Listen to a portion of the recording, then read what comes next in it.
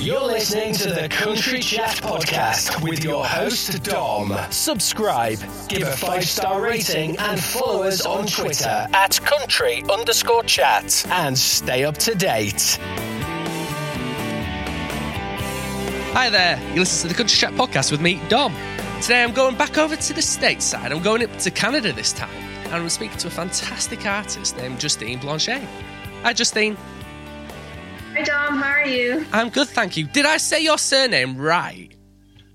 Yes, you did. It was perfect. Thank goodness. I mean, I've been listening to your music for some time now, ever since you posted a cover on Instagram. And I've always been... I'm from the north of England, and we always pronounce either everything as it is, so I'd normally say like Blanchette.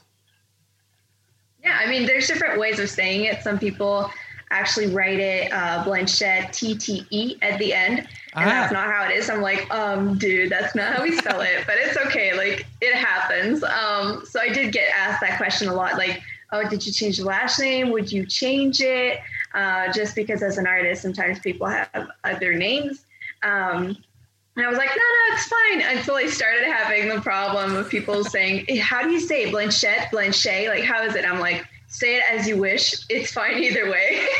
Fair enough. I mean, because you're from Quebec, and it's always like a 50-50 split between like English and French. So looking at like some of your posts as well, you tend to transcribe it in French as well. So it's always I have the like feeling that it might be like Blanchet, but then again, it doesn't have the apostrophe thing above the E. Yeah, so like, especially here in Quebec, like a lot of people prefer French over English just because Quebec is the only French-speaking province here, which is totally understandable. I get that. And a lot of people are like, oh, are you going to do like French songs or something like that? And I'm like, I might sometimes, not in the near future, just because basically I was raised learning both languages at the same time. Yeah. So I can easily go from one to the other, and it doesn't matter for me. It's very easy. But normally I just prefer English. So I just think it's more poetic, and it's like when you speak it in general. So on my posts, on my Facebook post, Instagram, etc., I will put both just because I'm from Quebec, and I just want to include everybody and have, and I do have a bit of audience out in France. So I'm like, I want these guys to be able to read what I'm writing. I mean, have you ever been like tempted to write music in French, or is it just been I know English sells a lot easier than it does selling music in another language. I mean, if I don't know if you ever watch like Eurovision, but everybody tends to, particularly around Europe, sings in English unless they're trying to be a bit different and sing in their own native language. Yeah, for sure. I mean, I've never really been attracted to French songs at all. Like, that's not, I just think they flow weirdly. And it's not anything against French at all. I think French is cool, and it's part of our roots. And you know, like people in the UK, England, or US even are like, oh my gosh, you speak French, that's so cool. And I'm just like, well, you know, like I was raised in Quebec, so yes, naturally I tend to prefer speaking in a normal conversation in French, just because, you know, we have certain words that we, you know, used to say different things, and it's, you know, like any other language. Yeah. But yeah, English just flows so much better, and French songs, there's different ways of rhyming. They're not so easy to do. But English, you know, has its difficulties as well. The cool part of English though, is getting to rhyme, especially in country, we get to add endings to some words and turn them to other meanings. And then rhyme those with words you'd be like, oh my gosh, I never thought it would rhyme, but it works, you know? So that's a cool part that I'm trying to get to working on some of my songwriting. I mean, it's similar to like Spanish. I mean, because the Latin-y type of, you know, the languages, they tend to have your very male, female, plurals, and obviously you've got to have certain types of words that goes with whatever you're talking about. So I understand that completely. Don't worry, I won't always. This isn't like the language podcast, so there is only going to like. Sure. This here, but yeah, I find it fascinating. I really do. And obviously we study languages at school, so it's like I studied French, and I wouldn't be able to read half of what you write on Instagram, so you could be calling us all dweebs for all I know. And you know, it's I find it really fascinating. I mean, luckily with like the internet now, you get translation, so you just press translation, and the majority of it comes up. I mean, there's a couple of words that aren't quite there, but they're there. Yeah, exactly. Like, I suck at French spelling. I am terrible. I'm the worst. So, and a lot of people, like, sometimes I just roughly translate it and not like put the right S's and stuff at the end. Then I have people comment and be like, well, if you write it properly, it'd be better. And I'm just like, I am so sorry. Like, dudes, I am doing my best here. But since those comments, I've been using, you know, like Google Translate. So I just pop on what I have in English and then translate it. And then all the mistakes are fixed, except for like, you know, like the feminine and the masculine, like word stuff and all that stuff. So, cause some of the rough translation it's a little wonky, but at least there's no mistakes. Yeah. Well, I think the main thing really is just getting the message across. And even if there is little tiny mistakes, at least they understand. Yeah, that's the point. Now, I like to do a bit of research, and obviously I sent you the message the other was it yesterday to actually finally get you on the chat. And watching like YouTube videos, and there's a particular YouTube video of you going on a news site. It's when you go onto the Montreal I think it was when you was 16.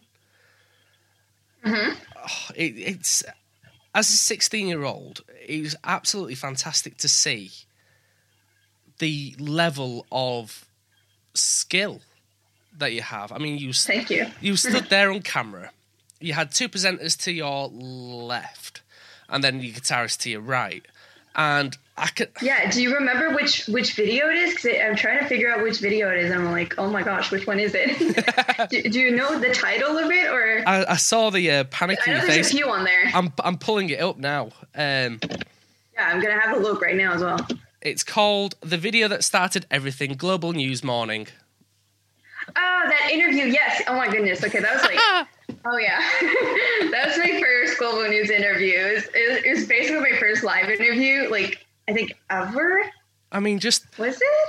That's... Yeah. I don't know if you can see it. And it's like, back when I didn't know how to manage curly hair and stuff like that.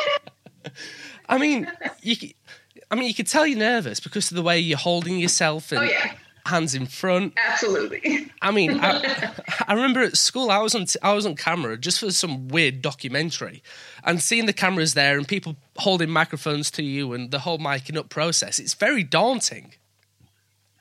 Oh, it's so stressful. Are you kidding? And even like the Global News studio itself, it's so like, what's the word I'm looking for? It's intimidating, you know? So like you walk in, there's this big door and you just push it open and it's like, I don't know, they have some kind of padding or something like that. And you walk in and it's literally green. Everything's green. And then they have their booth for like, I think it's evening news or something like that. Yeah. And they're like their countertop and stuff like that. And where we were at, it was just like, it was literally green and it just went up to the ceiling and you face the cameras and there's like 20 cameras in front of you. There's like this prompter to read off for the, you know, the newscasters and all that stuff. Yeah. And I'm just like, oh my goodness, which camera am I supposed to look at? Oh, I mean, I was lucky because I just only had one camera, but yeah, you'd have like at least 4 or 5 different angles and at least. Boom arms and you did really well. Sent us this, and then they sent us this full email, I think like a week before, and they were like, don't wear green, don't wear patterns, don't wear like, I don't know, like I probably shouldn't have had curly hair just because you can see some spots of the green just because it's tough to get full like coverage in curly hair because of all the spaces between the curls. So I probably should have straightened it looking back. But yeah, definitely. And like, it's funny to look back. I think I was watching that interview like a couple weeks ago just to look back on stuff. And I'm like, wow, I'm really answering questions super short. And like, I was like, yes, no, yeah, thank you. And that's it. And I was like, I could tell like the interviewers were like, okay, so yeah, like tell us a little bit more about that. Trying to pull more information out. Exactly, and I was like, oh my goodness, it just made their job so much harder. Well, that's it. I mean, I've had it before where I've had people just give yes or no answers, and it is difficult, but you just work with it. And I mean, obviously you're young, so it's a case of you learn to adapt. And if this is the first time, exactly, it's the first time you've done something like that, so yeah, fair for play. sure. So it's definitely weird.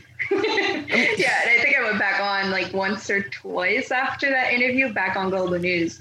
And the second time it was for basically, so I was homeschooled growing up, and they had this, I don't know, like they were covering the topic of homeschooling, and they had me come on just because I was there before. And as a homeschooler, they wanted kind of like my point of view and how I went into music as well. And so basically they had me on, and then they were asking questions. I was like, I'm going to get this right. Like, I'm going to answer questions well. And like, sometimes I do get a little bit around, and it's a little tough to get all these questions right and like point to the right answer, but eventually get there. Yeah. Well, the biggest issue, I mean, particularly with like the news, is they've got to hit deadlines. They've got to hit marks. And they're expecting, they'll have like a pre-schedule to say, okay, then they're expecting to say, they'll have you on and they'll expect it to last 3 minutes and 40 seconds. And expecting like 20-second, 25-second answers. Now, that doesn't sound like a lot of time, but when you're in front of a camera and when you're talking, it's a hell of a lot of time. Oh, it so is. And even like you can see they have this like timer of like 2 minutes and 30 seconds or something. And it was like super short. We were on there like for 5 minutes, I think, and we were out at the building. And so, yeah, they have this timer counting down, and then there's like 30 seconds left. And she's like, oh, real quick, last question. And you're like, wait, what is it? What's going to be the question? Am I going to make it short? This will be the only question that you actually give like a minute and a half's worth of answer. They cut you off. Right. And they're like, thank you. All right, next on. And I'm just like, oops. It's all a learning curve. I mean, I've learned so much, particularly doing this. It's fun. Mm-hmm. Yeah, it really is. I mean, how did that actually all come about then? So basically, I was 16 for my first interview with Global News, and I think we contacted the station itself. It was after my the release of my first single. So basically, like I was 16, my first single was coming out, and it was like the first song I wrote ever with lyrics and music. And it was just like, okay, let's just record it and make a music video out of it. It was just all fun and games. And so my mom, she was the one doing some of the PR work and just getting the news out, advertising, etc. And she contacted the station itself, and she was like, yo, we have Quebec artist here for a single. She's from Montreal, so like, could we get an interview? And then they were like, yeah, sure, come on. And it was like, wow, okay, that was easy. So oh, I need to start doing that. Just I'm here. I'm from York. So is your mom your like manager, or do you do that all yourself? So earlier years, starting at 16 and a little bit younger, because before country, I used to do opera. I used to sing opera. I was like learning Italian, all that stuff. I did that for like a year and a half, maybe. It wasn't my thing. I figured that after I lost, we were going in competitions and all that stuff. And I got the participation trophy, and I was like, okay, I think it's time to switch to something. we'll come back to your mom in a second. Like opera. Sure. What? Yeah, so like back to the country thing. So I did that for a year and a half, and then I switched to country when I was 15, and then wrote my first song at 16. All right. And then, starting, like, I didn't have a manager. I was new in the industry, and my mom did do a lot of the managing. I'd be in charge of posting and writing the music itself. Like I was in charge of doing the posting and writing the music. Yeah. So, like I was in charge of that, and she was like doing the background work. So yeah, we did that for a couple of years. And then when I was 18, I started paying the bills and stuff, like the recording and like all that stuff, getting jobs. And then, and we did get money from, the airplays and all that stuff and the streaming, which is awesome. It kind of makes you feel like, your work is worth something. Yeah. So yeah, starting at 18, I was paying the stuff. And then probably in the last year, I've been taken on a lot more of the work and managing myself, but having my mom, remind me of some things, sometimes saying, oh, don't forget to do that. Like, that's a good opportunity, seeking out opportunities. She can do that while I take care of the main work. Yeah. I mean, okay, then let's go right back. So I'll ask the cliche question so it can lead on to other questions. What was it that initially got you into music? Like, as a singer, just in general, not even as professional, just singing in general. Yeah. So my answer is probably going to be different from what you normally hear, but except for the beginning is like any other musician, I was introduced to music very young, started playing piano. I was 4, and my family and I used to do some caroling. Okay. We used to learn Christmas songs, and then we go caroling and deliver cookies to our neighbors, like very, very funny and cliche and cute. Okay. So that was fun. But when I was 11, I was sent to the hospital for 48 hours. Not for 48 hours. Actually, I was there for 3 weeks. But I was 48 hours away from dying. Wow. When I went in there. It was for an appendix, a burst appendix. But we went there so late that the infection was like super close to my heart, and like everything, like people were doing scans and stuff, like, like people were just doing a bunch of exams, and they were like, I can't see anything. There's no inflammation. Like, nothing's wrong with you. Like, I don't know why you're so much pain. You've lost like 10 pounds from not doing anything and like dying basically. Yeah. And we don't understand until, the right person was like, you're like dying because the infections, like we can't see it because it's an infection from like a scan. You can't really see that. Yeah. But, doing blood work, they figured it out after a while.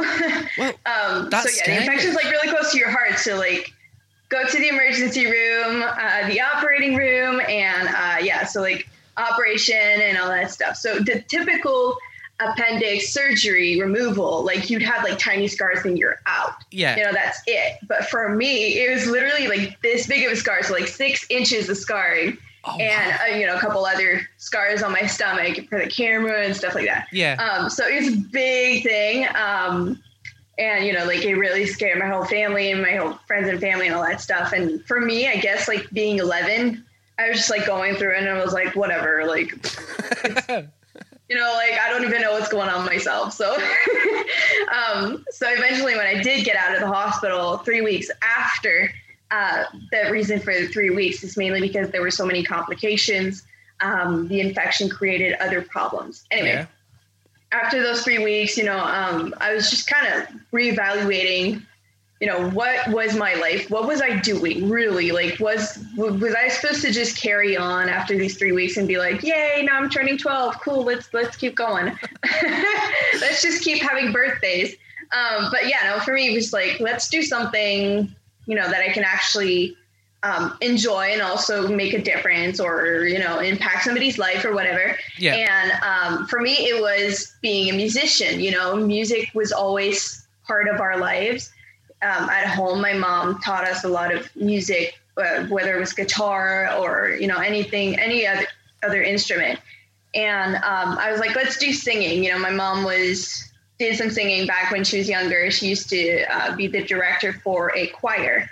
Yeah. So, like it's part of my roots, part of my upbringing. And I figured let's do music and singing was part of that plan. So, I ended up getting into the opera field, the opera genre from there. That's great. I mean, go back to the 48 hours live. The fact that it took one doctor just to turn around after all those scans and everybody checking to turn around and say it's an infection. Imagine if that doctor didn't turn around and say that and it was missed. Oh yeah, and like the general, like, I don't know, the system here, I think it works pretty well. But for a free, like, we have free healthcare here, so like some people think it's a great advantage. I would say yes, to some degree, like for big surgeries and big bills, ultimately, like you don't have those, which is super cool. Which is the same here. Yeah. So that's like really cool. But in terms of like whenever we went to the emergency room, and I think it took like almost 12 hours until we actually got in. Yeah. So we were waiting like 12 hours in the emergency room until we were like processed and brought to one of the back rooms where they were, going a little bit further into detail what was going on. Because some of my symptoms, they were like, well, it doesn't sound like a big deal. Basically we had been doing this kind of like, not diet, but I guess like cleansing thing with our family. I don't know. It was really weird. Yeah, like a detox kind of thing. Yeah, a little bit of a detox thing back then. And it was like medically related to one of our family members. So we were doing that like as a whole family. And we were basically eating a different, it was like different regimen and all that stuff. So my mom was like, I feel like this is expected from this diet thing, this whole purge, we're doing this detox. Yeah. So we didn't think much of it at first. But eventually, like, I was barely eating, I was sleeping most of the day. Going up the stairs was like my only exercise of the day. I was super pale. I had lost like 10 pounds. None of my clothes were fitting. And, back when you're 11, like losing 10 pounds in like 2 weeks is like a big deal. Oh no. So I was skinny, like skinny. So yeah, what was the question? I forgot. Back in the emergency room. Yeah. So basically I'm allergic to penicillin. So in the emergency room, when we were processed and all, so a nurse comes in and she's like, well, since you've got like a little bit of an infection, so we're going to give you some antibiotics. I'm like, oh, okay, cool. Sounds great.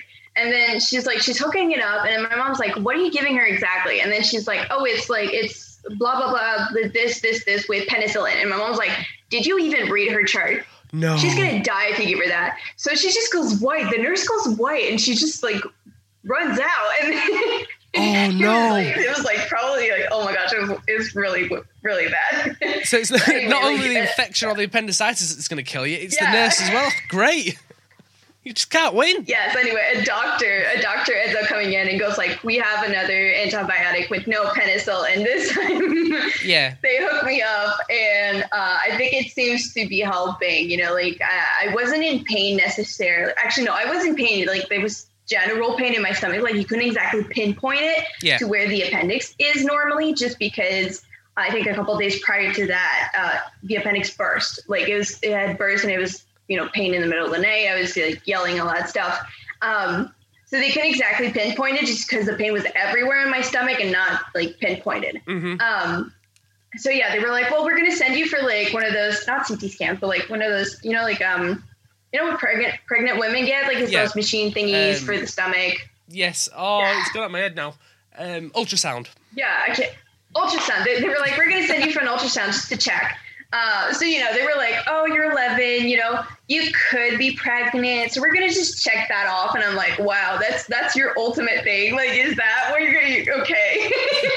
What was your parents' reaction to the 11-year-old? My mom was just like, whatever. They have to do this. Like, it's a requirement check they have to do anyway. So just like doing the ultrasound itself, they had to check anyway. They were going to check anyway. Yeah. So they did it. They were like, okay, good news. You're not pregnant. And I was like, thank goodness I'm 11. Wow. Wow. So yeah, they were like, so we can check that off. That's cool. And then they did a couple things. They looked and they like one guy that was like, I feel like he should have been fired. He was like, I don't see anything, honestly. And he was like, he's super rude. Yeah. Like my mom was like, I think it could be an appendix, like bursting or something. And then he's like, well, it depends where you read that. Cause like a lot of medical experts are like, they think Google is really bad. And in a sense, yes, it is. But I have confirmed my own diagnosis properly using Google. So just saying. just a little sprinkle of, told you so. Out there. Like I have, I've self-diagnosed myself correctly. I have, I went to see doctors after, but I was right. Yeah.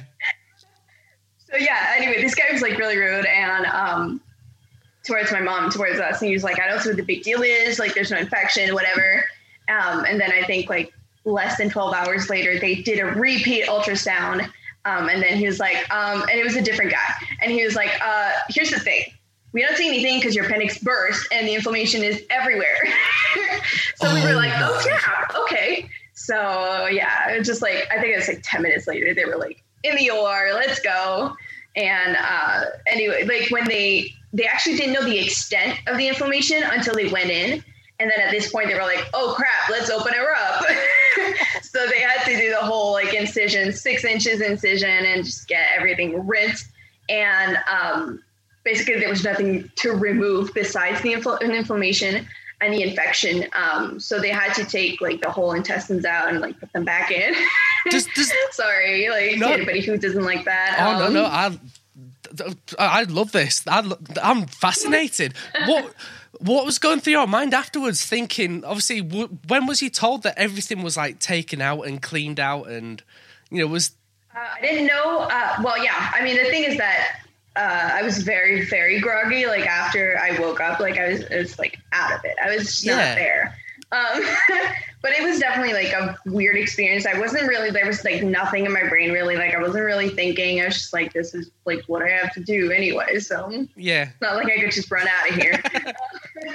So, and after like the surgeon did go tell my parents, like, this is what happened. We had to go much further than we thought and all that stuff. So my parents were definitely like really, really shocked. They're very grateful that I was still alive and all. So, super thankful for that. I don't like, a lot of it's a bit of a blur just because I was so out of it, but they did bring me back to the room. Like they slid me off the bed they were carrying me in to put me into the bed that was in the room. And that was painful. That was so painful. And I'm just like, they're basically like dragging me from one bed to the other one. And that was like super painful. And the recovery itself, like I was like, to get your like digestive system going, the most important thing I had to do was walk. Like that was the thing, like walking was this. And I was like, I have to get out of this bed. I have like bed sores from being on this bed. My hair hasn't been washed in probably a week. I don't know. Hey guys. I'm super skinny. Yeah, I'm super skinny. Have a tube down my nose to get like, to avoid digesting too much, especially like gastric juices and all that stuff, which is super gross. So yeah, like I have this tube down my nose. I think they ended up removing the tube like a couple of days after. But anyway, getting out of bed was super tough. Like I had to press this pillow. Like a nurse friend that we had, she brought some stuff. And she was like, I can help you guys like to keep an eye on her and have the parents go home a little bit because they were staying 24/7. Yeah. So basically I had to press this pillow, this like rectangle-ish pillow thing against my stomach and roll to the side and then lift myself up from the side. Does that make sense? Like roll to your side and then, so that like you can't just do like, so you can't do like a crunch to get up. Like that's not, you can't do that. So like, cause that would just rip everything open. Oh, just everything just goes bleh. Yeah, that's so gross. So yeah, anyway, so you have to like do that. And then the walking part, like everything, since the skin is like stitched together in a sense, walking and having the skin stretch whenever you're walking, that was like a little painful. So it was like baby steps, like really tiny steps. Shuffle. So there was that. Yeah, you just shuffle down the hallway. So that was a painful recovery. And they actually they did stitch it back. That was the weird part. They didn't stitch anything back. They stapled it back. And I was just like, ooh, okay. Yeah, so it was like I had a railway down my stomach. It was really weird. Do you find it weird looking at like staples whenever you're stapling pieces of paper now thinking, ooh. Yeah, a little bit. Yeah. Or even just like, those like commercial grade staplers used for construction. That's exactly what it is. And I'm just like, okay.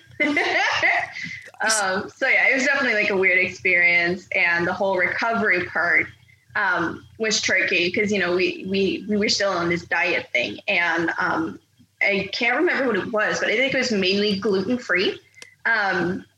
So you could eat stuff like nuts and, like grains and all these kind of things, like fruits and smoothies and like all these super foods kind of thing. So when I was given the okay to eat again, that was the part where it all went wrong because they didn't tell us what I could eat. They were just like, just go ahead and eat. And I was like, okay, I'm going to just eat what I want. And I started, having trail mix and stuff like that. It was really, really cool. And until there is this blockage. So basically the intestines, since they were not used, and especially like since they were manipulated, they're not placed naturally. They're not how they used to be. So normally when you're digesting, they move around a little bit. Yeah. And eating all this food just created a blockage and had the intestines twist. Yeah. When they twist, I learned this with the years because to this day, I still have some periods during the year where I do have a little bit of again, what it's called. It's intestine twisting. Yeah. I do still get some of those to this day. So basically when it twists, it can, like this part of the intestine that's twist off, it cuts the blood circulation and it can cause that part of the intestine to die. Yeah. So, which is and very if bad. it does, you have to go into surgery and get it removed. So the thing is that when it twists, it's caused by these like Velcro patches, and I'm doing like quotation marks here. Yeah. So like a Velcro patches where two pieces of the intestine can get caught together and then caught off the digestion. So this is what we call, what's the word for this? Is it an occlusion? I can't remember.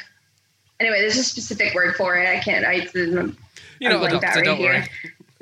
Yeah. I feel like I have become sort of one, and I was like, and this phenomena that happens like, I don't know, like twice a year or something, where I do get sick out of no reason. Like I could have eaten like nachos and salsa dip or something, and just out of nowhere, I'm sick. Like I'm sick for the next 48 hours. So, like this phenomena was like really weird. And I was like, okay, let me just go on the internet and see if there's anybody else who's like, who has this thing. And I found that, yes, there are other people. So I was like, okay, let me go see a doctor to see what they say. And, like it feels, whenever you bring up this mention thing, they're like, well, there's nothing to do. And I'm like, so I'm supposed to suffer for 48 hours. And that's basically normal. Just cause like you get this simply from having somebody manipulate your intestines. So the only way to fix that problem is to have somebody go back in and get some of those Velcro patches out. Yeah. But that just causes more. So I'm just like, that makes no sense, you guys. Well, the intestines are just so long as well. And no matter where you take it out, it's going to happen somewhere else. Exactly. It doesn't matter. Like if you don't touch it, whatever, it's still going to happen. So I'm like, whatever, I'll just deal with it. I'll lose 5 pounds for 48 hours, just gain it after. It's cool. You see, I'd normally at this point make like a joke about, I wish I could have something like that so I could lose so much weight. But it's not right. I mean, that's scary. You don't necessarily, it is very scary because the thing is that if you go too long without, so the funny thing is it's very embarrassing, but the way you know if you're getting better is if you pass gas. Yeah. Just saying. If you toot. So like, there you go. So like if you're getting better, you can actually go to the bathroom and all that stuff. There is some vomiting involved. Like it's disgusting. I look horrible. I have bed sores from staying in bed for so long, basically staying in the same clothes sometimes, and watch a bunch of movies just to get my mind off the pain. But yeah, I mean, you do lose weight from not eating for 48 hours, but you just gain it right back. So as soon as you start eating. So does it just like naturally unhook itself? And then just goes back to normal after a while? Most of the time, yes. Normally it really does. I haven't had, up to today, any instance where it hasn't, because otherwise I'd be off to the hospital again. Yeah, touch wood. So, and I've tried different medication, because I get, like, they're like spasms pain. I don't know. Like, they're really weird. Like, they're like waves of pain that come on.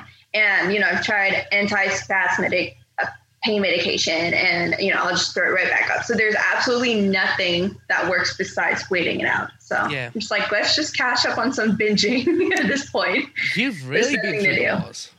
Really through the wars. Yeah. So I mean, this subject, I don't cover it as much as this. No, I love this. I love it. I usually interviews, like, the only thing I get to cover is like, oh yeah, I almost died when I was 11 from appendix bursting. And they're like, oh wow, okay, that's interesting. And, and they move on to the questions. So this is like, as much as I've been developing on the subject, I've never really been on the air about this stuff so much. But yeah, I mean, oh, well, kind of have to get that story out there. No. The thing is, though, that's the reason why I love these stories is because it kind of directs our life, and exactly, everything we do kind of directs where we're going to go, whether it's past relationships or like you say, appendix bursting, and it's as random as it may have been at the time. At least it's you've pulled through it. Yes, you may suffer a couple times throughout the year, but at least it's kind of giving you that headset to face life. to Yeah. come up with, you face an obstacle, you fight through it rather than just giving Exactly. it. And like, that's exactly. And that's what makes everybody's story unique. We've been through different paths that makes us what we are today. And I'm just like, I live through this. I'm not saying that what I'm living through is, such a big deal, because to me, it's like, it's not that big of a deal, honestly. Like, it's not that much. Oh, no, exactly. I just find it fascinating. It's almost possible there, so. Yeah, for sure. It's a cool story, to get to tell people and be like, this is my story, and it's what, kind of pushes me kind of in the background a little bit to do more every day, Yeah, don't worry. We will go to the music in a second. Do you have, can you still see the scar then? Oh, yeah, for sure. I mean, it's faded a lot. It's mostly the same color as my skin, and I'm like pale as a white piece of paper, as you can tell with my background here. Like I'm blending in.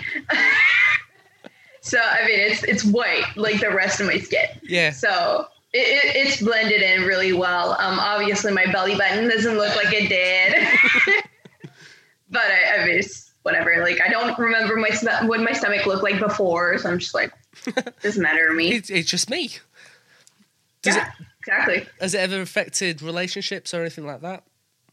No, not at all. Honestly, like I've only had one relationship in the past, and no.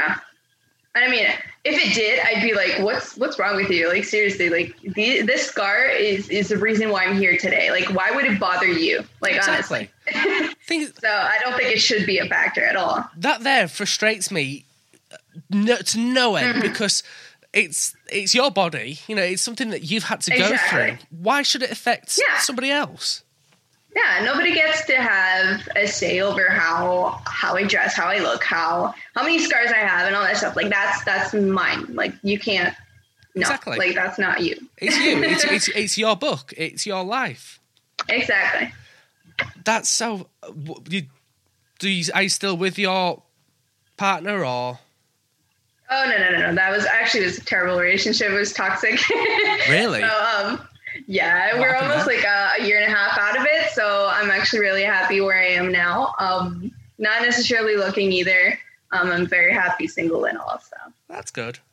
At least we always use like Taylor Swift as an example for this, but at least you've got songs now to come from that. Mm-hmm.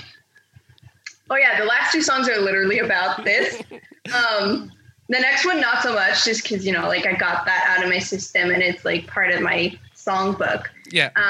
But yeah, I think experiences, whether it be relationships or, things like an appendix bursting, they will be inspiration for songs, Well, whether it's about love or life, Well, you got 3 songs out at the moment, on, say, like Spotify. 4. 4. And 4. Yeah. And which one was your last one? Got Away? It was Got Away, the last one, yeah. And before that, it was Heartbeat. Yeah, and then there's Strong, and on Spotify there's only 3.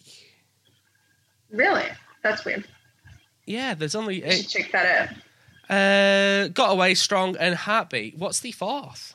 Oh, I'll have the 4th on my thing because you sent me it. Yeah, well, the 4th actually. Hang on.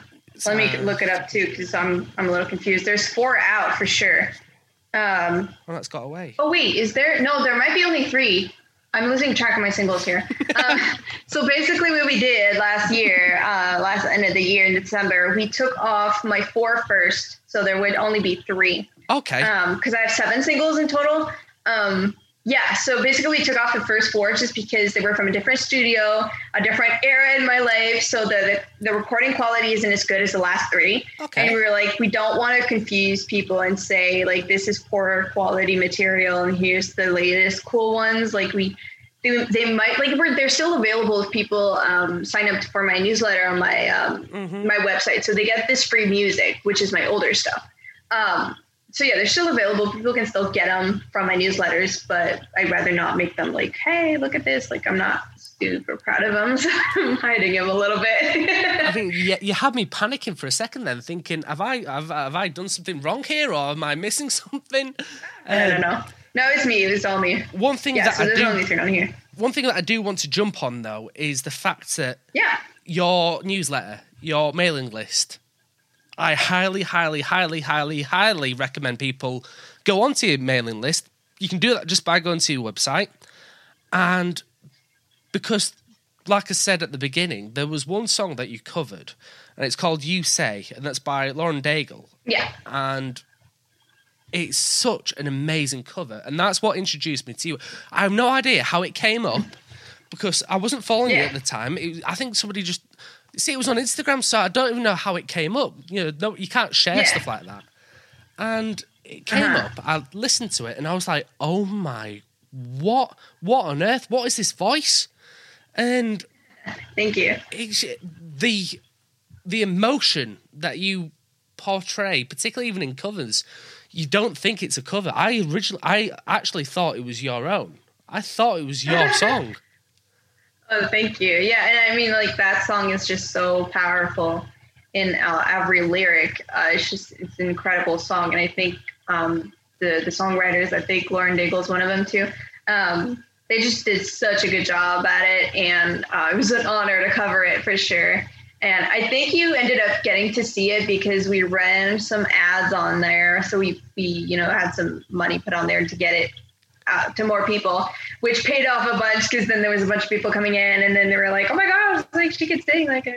And then we basically like, me as well. Cool. Okay, so I was in. So basically, that song was actually a really good platform to boost and promote, just because it was putting the best stuff out there. Yeah, and I think it's the most popular cover I've ever done. Like, a lot of people like that one compared to the other ones, and I'm like, that's cool. Really? I mean, thank goodness you pay for promotion on that. I mean, it does show that it does work if you put in the effort.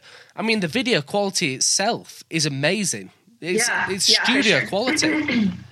Was that done in a studio? Yeah, we had no, it was actually done in my living room.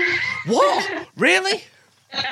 Yeah, so most of my videos are either done in my house, at my grandma's farm, which was my first music video, or in my backyard, or in some like abandoned places in my hometown. Like that's most of the places we get, just because like as an artist and as a student myself as well, like the money does not come out of the trees and all that stuff. Like, it doesn't grow on trees. Yeah. So we like abandoned places a lot. So, and definitely for that video, we actually had, I was working with a production team of two guys that I knew from a couple years back. And one of their friends, I had him do the cover ones. So I think some of the covers, or all of them. Yeah. So all the covers were covered by him. He shot those, and he had this like fog machine and all that stuff. It was really cool. He had these like really cool light setups. He even had film to cover the lights. So like if he wanted like a blue light here and an orange one here, he put like some film colored on top of there. So oh wow, it was really cool. Like he was super creative, and it was really fun. And we ended up shooting 3 covers in one day. So I changed outfits and all that stuff. And we had my producer doing the guitar in the background. So yeah, I mean, everything about it just screams class. It screams, it screams heartache as well, because it's you're just talking about the colour in there. It's got that not a dark tint to it, but it's very, very mellow. It's very powerful. Yeah, it's very like emotional. Somber, and yeah, for sure. And I think dark colors do promote this idea of like not darkness, but like thoughtfulness, or like, I don't know, like something like that. I think you know what I mean. But for sure, there's definitely a big creative input from him in there, from the video, not photographer, like film guy. Yeah. So yeah, it's definitely like a really cool thing to do. And my producer doesn't live, like he lives really far from here, like it's a 3-hour drive. But I drove up to record those 3 covers in one day. And my favorite one is the Adele cover. I don't know if you've seen that one. It's Set Fire to the Rain. That was like my favorite one to sing. So don't worry, I've seen them all. I've seen them all, and the reason why I mentioned You Say to begin with is because that's the first one that introduced me to yourself, and it's the one that really that cements in there, and you can see that you love covering Adele because I think I've seen it a few times, particularly across your Instagram. Yeah, I think it's just. Yeah, I think it's just super cool. I mean, Adele's songs are just really powerful, and like they have big messages in there, and I think she's like a big female figure as well, and I think it's really cool. So that one was really fun to cover because I could put my own artistic touch on there, my own vocal touch. So that was super fun to do, and also like the outfit I'm wearing, it's a bold outfit to wear. Well, not super bold, but like, it's a statement piece either way. So, it's super cool to get to embody this character and then get to do that on a video. So as a singer then, do you find, what are you like for gigging? Have you had many gigs recently or performances? No, I have not in the last year, actually. I think in the last year I just did not go on stage. Oh wait, no, I did. They're like two small ones, so like I forgot about them. But last summer I did get to do 2 gigs, 2 full gigs. So yeah, I mean, on it depends what kind of gig I'm doing. Like if I'm doing acoustic, I do like to get more like a down to earth feel. So like I'll dress in jeans, I'll wear something really cool. Like laid back and just having fun, and especially if there's not too many people, then you get to talk a little bit and have more interaction from people, which is really fun. Yeah. And if I'm doing acoustic, it's just going to be my mom and I on stage. So, we rehearse before and all that stuff. We have a whole schedule for that. I also set up my own like show performances, like whatever, like the order of the songs and like everything we're doing for the whole set. But yeah, if I'm going full band, obviously it's tougher just because I don't have a permanent band. I'm usually just hiring, musicians here and there. And I'm like, can you do this for me on that day? And then like, this is how much I can pay you and all that stuff. So most of the time it works out really great. But the tough part is coordinating everybody to get to rehearse. That's the tougher part. But I do like to hire, more professional musicians just because, they're so used to playing that they just get on right where I'm thinking they should do and all that stuff. And they add their own flavor as well. So it all works really well. And for sure, if I'm doing full band, we're on a bigger stage, obviously. So I get to wear bigger like statement pieces or flowy like lace thingies and even like higher heels and all that stuff. Like, the cool stuff and like hats and all that stuff. So props. And obviously like I'm 5'2", like you can't see this in video, but I'm 5'2", so heels are a must. I would never have thought you were 5'2", ever. Yeah, I know. When I meet people like in real life, they're like, oh my gosh, you're so small. And I'm like, yay, thank you. Yay. Thank you, you're not the first. Really? So, I didn't notice.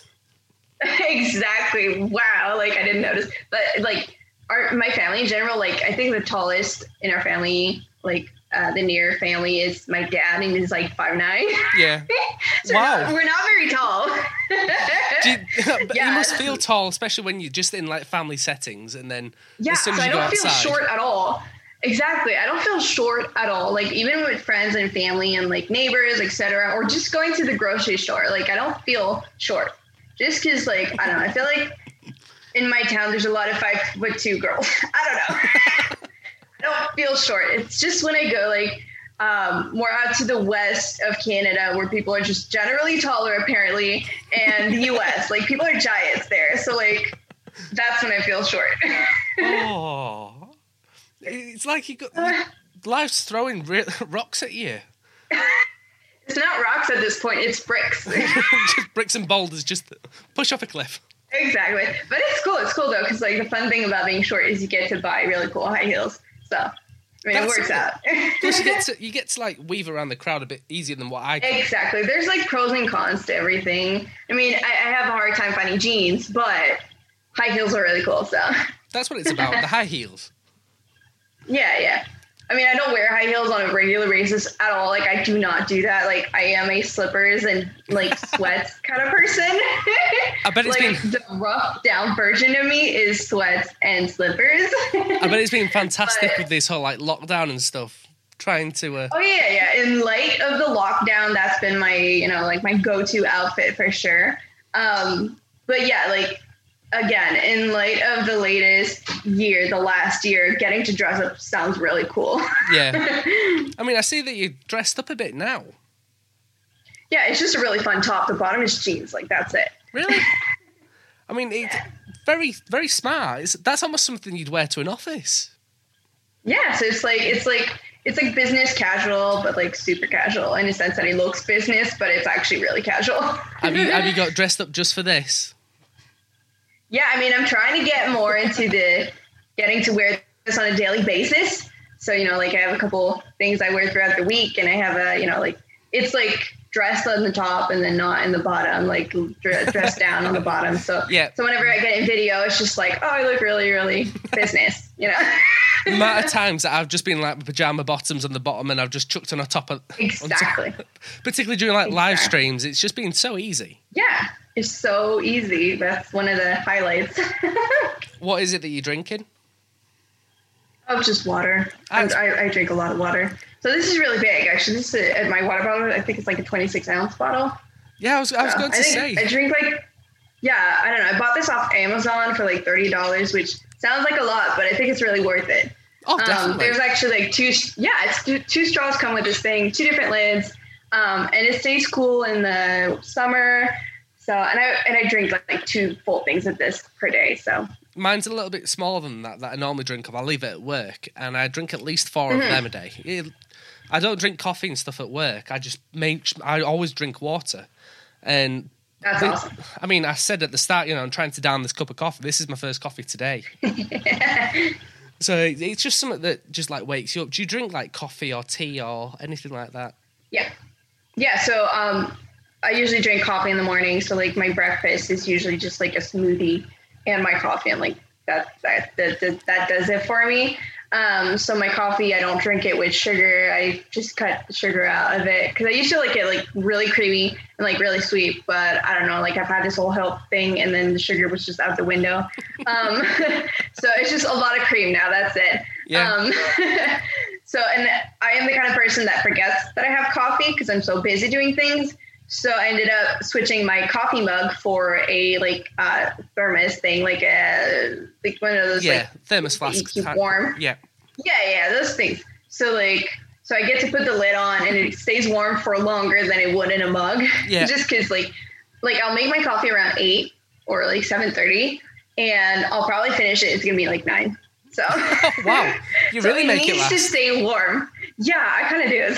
I don't know. So yeah, I drink coffee, and if I feel like drinking or like if I feel like snacking throughout the day and I'm like, no, like don't snack. That's a bad habit. I'll have green tea. Yeah. So I mean, when I asked that, if you drink coffee or tea and you just went, yeah, I genuinely thought you were just going to go back to your old ways and just say, yep, nope, yep. No, I meant yes, as in both. Like I have both. Yeah. I mean, I drink coffee and tea. I mean, well, tea. I'll just throw my pen. I drink coffee and tea, but for here in the UK, tea's tea. It's not like green tea or... Yeah. It's proper tea with milk and usually sugar. But yeah. So I try to... Yeah, I've cut out the sugar just because it's like an extra thing to put in the... It's not super necessary because you're basically just covering up the flavor of the actual drink. So, and I've been like, I don't know, like I've been on this whole like, those tiny... I don't know if you guys have this. I'm not trying to be like, oh, British have these things. But... But, like really tiny mugs, not mugs, but like espresso, cups. Yeah. So, so they're like teacups. They're super small and they have this plate because like here it's just like mug or glass, like that's all you get. Yeah. So I don't know. I feel like drinking that thing is really cool. Yeah, like China sets. Yeah, that thing. So it's like that you I don't know, it's just nice to drink out of. The ones that you see, like little kids playing with when they're having a tea party. Yeah, that thing, but obviously like adult size. Adult version. Adult version. So yeah, I have a pot, and then I can just put my drink and all that stuff. So do you have a tea party? With myself, me, myself, and I. But yeah, we normally drink from mugs. So. Okay. So that breaks one of the stereotypes I had for you guys. We all drink tea and eat scones and meet the Queen. Exactly. Do you guys have any stereotypes for us? Like, I'm really curious about this. Like, just for reference, before I go into stereotypes, I lived about 250, 300 miles away from London. So it's not like it's just around the corner. Yeah, no. Everybody's like in London, and that's the only town you guys live in. So many people say, I say, have you ever been to the UK? Oh, yes, I've been to London. It's fantastic. Have you been anywhere else in the UK? Is there anywhere else? Right. Stereotypes of Canada. Well, obviously, the main stereotypes is obviously maple syrup and mooses. Yeah. Mooses. So I joke with my American friends about that. Sometimes, like, I don't know, I had a friend asking me what I was doing once, and I was like, we're about to have, like, a beaver and moose race in our backyard. Like, we're just going to have that, and then we're going to have, like, maple shots. So, like, yeah, we're gonna get, like, maple shots after. Like, it's super fun. And, like, you should try it sometime. That is something I so want to see now. Oh man, so I just joke around a lot, and they're like, haha, very funny. What are you actually doing? And I'm like, making an igloo. Please, we need to try and find a picture or something of, like, a moose and beaver race. So you can send it to them saying, yeah, this is what I'm doing right now. Oh my gosh, right? Like, it should be like a meme thing. Like, somebody's just having, like, a maple shot, and then, like, a moose and a beaver running in the snow. That's brilliant. It's super unlikely, but very Canadian. Oh, the only other main stereotype, really, is Canadians are very friendly. Oh, yeah. Yeah, like, totally. very, very friendly. Like, if you used to bump into them in the car, they'd be the one to apologise. Oh, you bumped into me. I'm sorry. Doing, like, sorry. Yeah, sorry is probably, like, our like, our second favorite word next to maple syrup and hello. Going on to that stereotype then with maple syrup, do you eat a lot of maple syrup, or because you cut down on the sugar that you don't have it as much? Well, normally, like, I mean, we're the kind of family that stocks up on food a lot. Like, our pantry's just full all the time, and I don't get it. I don't understand why. COVID. But, yeah, kind of. Mostly for that thing, because you're like, we might get in lockdown again. Let's just stock up so much. And it's, like, super useless. But anyway, we do have a lot of maple syrup, probably like 20 cans or something. Really? Yeah, and I don't get it why, because I don't know, like, I think really one or two people are in our family, because we're 6. Like, 1 or 2 of us actually has maple syrup, like, on a weekly basis or something. So I'm like, who takes all of these 20 cans so fast? Like, it's not me. Like, I love maple syrup. Don't get me wrong. Like, waffles, maple syrup, or pancakes. Like, crepes, not pancakes. Like, I don't like pancakes. I like crepes. Crepes are best. So, yeah, totally. So, like, yeah, maple syrup goes in, like, anything, really. They go in scrambled eggs. They go in yogurt if it's, like, super plain and super sour. Like, oh, yeah. It goes everywhere. Crepes can be salty. They can be sweet. They can be, exactly. You can have meat with it. I mean, here in the UK, we have, obviously, we've got, like, a version of the IHOP here in the UK. And you could have anything you want. You could have any form of, like, meat, whether it's, like, a Sunday lunch, like beef and lamb. Oh, that's cool. On top of a pancake. It's so great.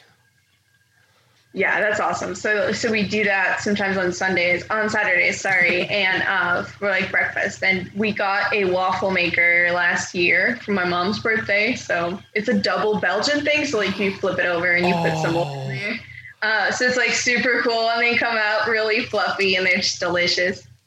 Exactly, you flip them. Oh, I want one. It's not super expensive, so it's really cool. So yeah, but my favorite part of having waffles is when they're in the fridge and you take them out and, like, split them in quarters and put them in the toaster. Yeah. That's when they're the most delicious. So they're, like, spongy on the inside and then crispy on the outside. Yeah, and then they're crispy, exactly. And then more maple syrup on top of that. It's just delicious. The maple syrup soaks in, and then... Exactly. Well, not too soaked in, because otherwise it gets, like, really soggy and, like, chunky and stuff. So you're living, like, the best life. Time lapse. On Saturday mornings, yeah. Oh, what's that your ideal breakfast, other than, like, the waffles and the maple syrup? Oh, my goodness. Okay, so, like, if I could have anything for breakfast, there's, like, a couple different things. Because, like, if I'm on a health thing, I would go for a fruit salad. That is literally my favorite thing in the world. Like I could have that every day for breakfast. And you can have that any day, any time of the day. Any day. Like I take it as a dessert. I take like anything. It just works so well. As a snack. But if I'm going for like, yeah, exactly. If I'm going for like a carb breakfast and like, you know, a champion's breakfast, it would be like half a waffle, 2 eggs, breakfast sausage, actual ketchup, because like we make our ketchup here and I don't like it, so I don't take any. Yeah. But like the Heinz ketchup, like that's the thing. Yeah. And then Heinz I have one of those, you know, like right. And one of those, you know, like a potato, like what do you call them? The like patties things. Hash brown, yeah, those things. Yeah. So like those and bacon. And that does it. Do you have maple flavored bacon? See, that's what you have that we don't have. I mean, the maple flavored bacon, is that like streaky bacon that's been caramelized in maple syrup, or is that like back bacon? I have no idea. I think it's just like, because I think, isn't bacon like a smoked ham in a sense? Yeah, slices of ham that's smoked. Our bacon's slightly different to like the American side, because American bacon's pretty much like the streaky bacon, really thin, but ours is kind of like fatter and bigger and better. Well, ours is still in like strips. So you also be streaky bacon then. Yeah, so we have that kind that's just sold in stores, and I think how they get the maple flavored is when they smoke it, they put some extra maple flavor in there. I have no idea, but anyways, it's delicious. I need you to send me some. Oh. Shipping's going to be extra though. Well, we've just gone through this Brexit thing, so I don't know what shipping's going to be like nowadays.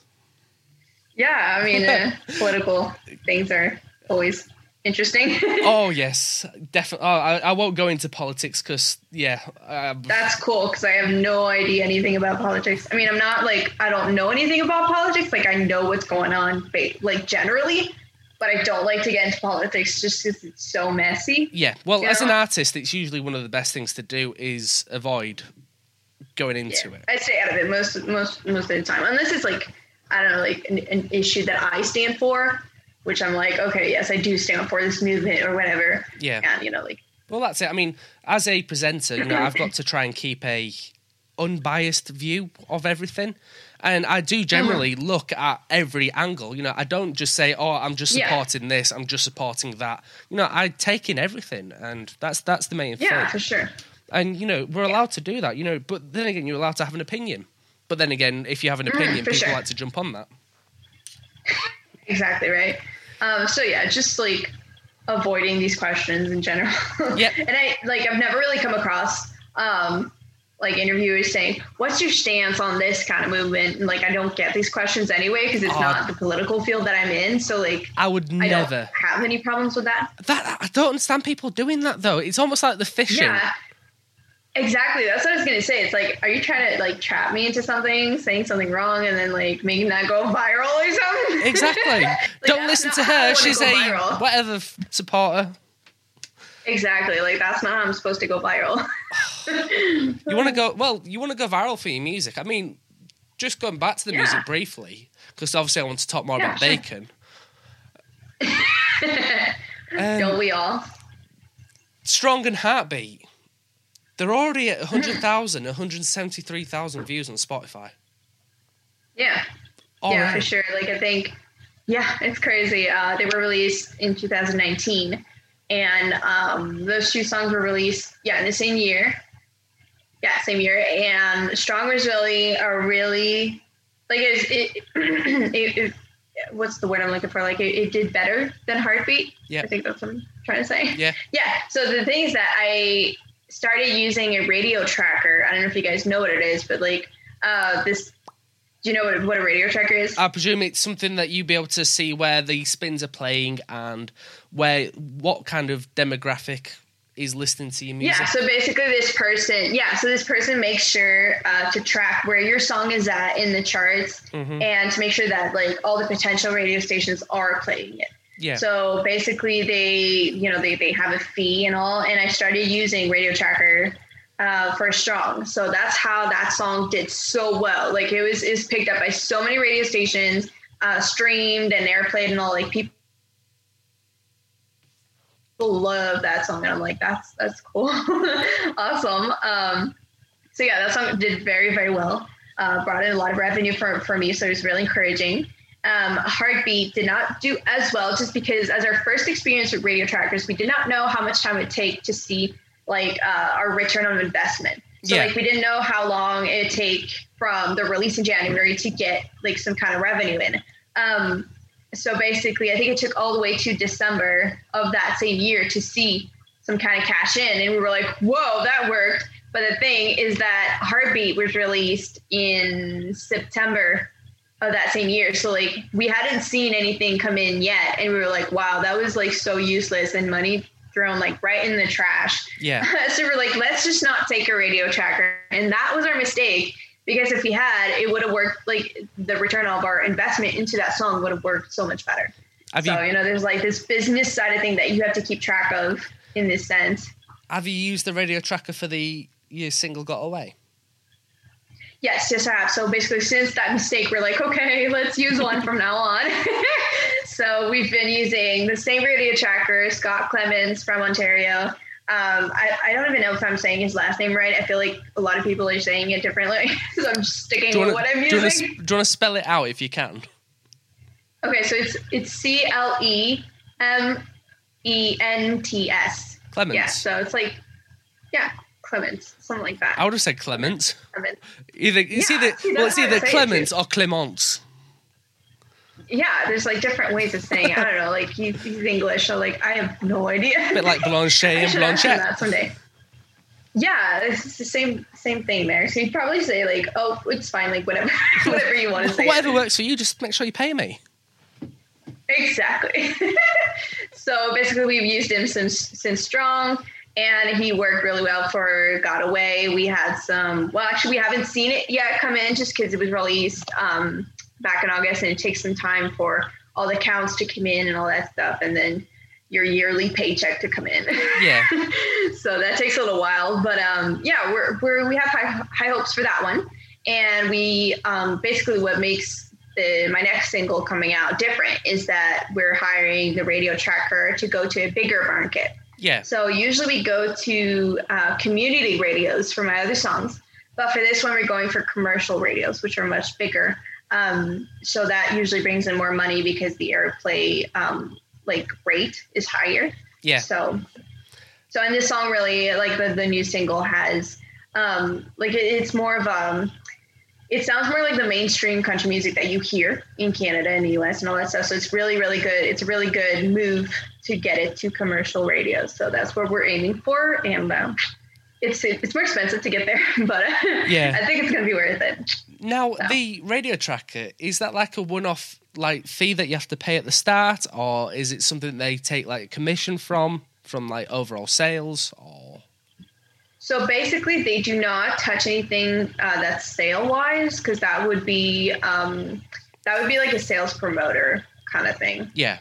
Actually, no, it'd be the distributor that would take a cut from that. Mm-hmm. What the radio tracker does is just make sure your song gets to radio. So how Scott works, it's just like a flat rate. So, for example, some of his prices are for community radios. It costs like $3,000. Yeah, so like $3,000, which is $3,000. That would be for community radios. That's just for the song. Don't worry, we know what $3,000. Yeah. Just because I usually say $3,000, but yeah, no, that's fine. I mean. We use grand as well.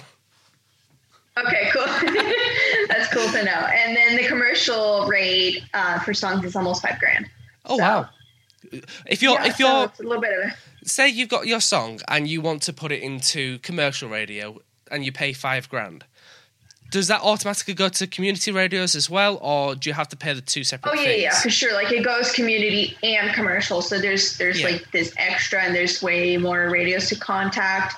It's a lot of work for Scott as well. I think he always goes beyond what his job description actually says. Oh, yeah, for sure. He's super awesome. And for example, this song, the period of tracking is 12 to 16 weeks or something like that.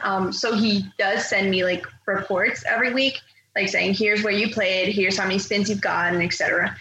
So that's really, really cool. But sometimes after, because I've kept them on for a really long time, after the initial, when the period tracking is over, he would often just be like, oh, hey, look at that. Like, I just saw that your song's there. Like, here's here's where your song's at in the charts. And I'm like, wow, that's super cool. Didn't know that. Yeah. So, I get some of the charting information from him as well.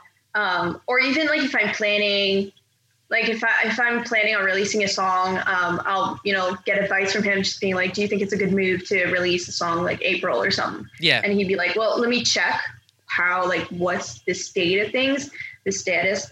And he gets that for me. And it's like, it's really, really cool. So, it's awesome. A relationship that's been maintained and going on since 2019. So it's really cool. Does that include what other artists are putting out? So it kind of gives you a good idea of, obviously you can't know what everybody's putting out because a lot of people just say, all right, I just want to create an album and then boom, here you go. I mean, Taylor Swift did that with Evermore. So... Yeah, for sure. So basically the charts that it gives me are the ones pertaining to my, not level, but like my industry itself. So like, I'm aware of the artists that are not in competition, but with me, but like in the same level. So like, what's the emerging artists. So like I'm part of emerging artists in Canada. So I know who they are. We've met a couple times. We've, cooperated sometimes for some different songwriting sessions and all that stuff, the songwriting, or even like just live performances and all that stuff. So I know pretty much everybody in there. So basically in the charts, whenever he gives me like, oh, there you are, like I know who's around, like I know who's in the other numbers and all that stuff. And I'm like, that's super cool, Yeah. So no, that sounds and even really helpful. Yeah, and even like the platform where radios get their songs is called the DMDS platforms, and Got Away was number 5, I think, or number 4 on the day of its release as the top 5 most downloaded songs from the MDS platforms. So I was like, whoa, that's cool. Like I think it was like right below Shania Twain and like some other male country artists, and I was like, whoa, that's cool. That's awesome. I mean, here in the UK, obviously our charts are like, our main charts for us really is, because country's not massive here in the UK yet, but it's growing. Yeah. So we use we use the iTunes charts, and when an artist releases music here in the UK, they usually go straight up, and then it like hovers and then drops down slowly. Yeah. But for yourself, obviously, your charts automatically include everybody's, particularly in the main country range. So like all those are coming straight from Nashville, and all your the like local artists as well. So you've got a bit of a harder slog to fight. Yeah, and well, it's sort of similar to what you guys are doing, in the sense that it's Canadian charts that we have overall. Like obviously, like I wouldn't chart if I was like America wide, the US and all that stuff, just because there's so many awesome artists down in the US. But yeah, it's Canadian generally, just as a whole, that the charts are produced, and sometimes you get like we have some platforms for some country news and all that stuff. They have the Canadian charts and the all-time, like all plays, all US and Canada. Yeah. Airplay charts and all that stuff. So you can see how Canadian it might be higher, but in the US it might be a little lower. So that's awesome. I mean, yeah. With your new single, then, where are you expecting to find Get Out of the Mud? Have you got like a strategic plan in place for where you kind of expect it to go? Like a forecast kind of thing. Yeah, so basically I'm expecting, since it's going commercial and all, like I'm expecting it to be like some of the sort of the same results as Got Away. Yeah. I'm expecting it to be one of the most downloaded songs on the day of its release. So that's like one thing I'm aiming for, since it's already done for Got Away. It shouldn't be much of a problem. In terms of charting, there's definitely like some platforms that have, they ask for example, like some radio stations do charts and they have people vote. And one radio station in particular here in Quebec, they have the Anglophone, so the English chart and the French chart. Ooh. And and they have people voting, and without even like, I forgot to actually be like, hey guys, go vote and all that stuff, because I would usually do that, but I forgot to do it. And my song got to number 2 on number 5, like on their top 5 like thingy that they post. So apparently people have been voting for that one, and I'm like, whoa, that's cool. That's awesome. You know, thanks so much. Yeah. So, got to that. And, I'm just hoping to chart, you know, just to get the song, more awareness. And, I'm obviously like, in terms of release strategy, there's like, I have a whole social media strategy for that. I'm a student in communications and marketing. I'm finishing my bachelor's soon. Yeah. So like, I've already planned out my whole marketing and like advertising campaign and all that stuff that I'm already doing. I have some things that are going to happen, during, you know, like we're going to be doing a 12-day countdown. So my song's coming out on radio stations on the 1st of February, but the 12th is when it comes out on digital platforms. Yeah. So we have this like whole countdown thing where there's a bunch of stuff that's going to get released. We're going to have contests and all that stuff, like spoiler alert. Giveaways. We're going to have, you know, we're going to have a few things, and we're going to have, you know, like a lot of collabs. I want to go live with a few people that helped in the making of the song itself, the video and all. And I'm going to have like sneak peeks coming out, you know, and asking people, like we have a big music promoter on the Ontario, Dave Woods. He does a lot. I think he does weekly, like, live performance sessions. So he has like 4 artists come out and live, of course, virtual thing. And, you know, like we do like a songwriter's round where we sing like 4 songs each. And so, you know, like I asked him, hey, can I be on your show and all, like I've been before? And he's like, yeah, for sure, pick a date and we'll make it work. And I'm like, super cool, thanks. You know, and I have a bunch of people promoting it as well, you know, writing articles. So it's a big promotional push that we're going for this one, since it's commercial. Like we really, really, really want to get this one to be big. So we're pushing for it. That's awesome. Yeah. So, I mean, obviously I'm going to go into the video in a second, but let's just have a bit of a synopsis of what Get Out of the Mud is. What is, in your words, the song about?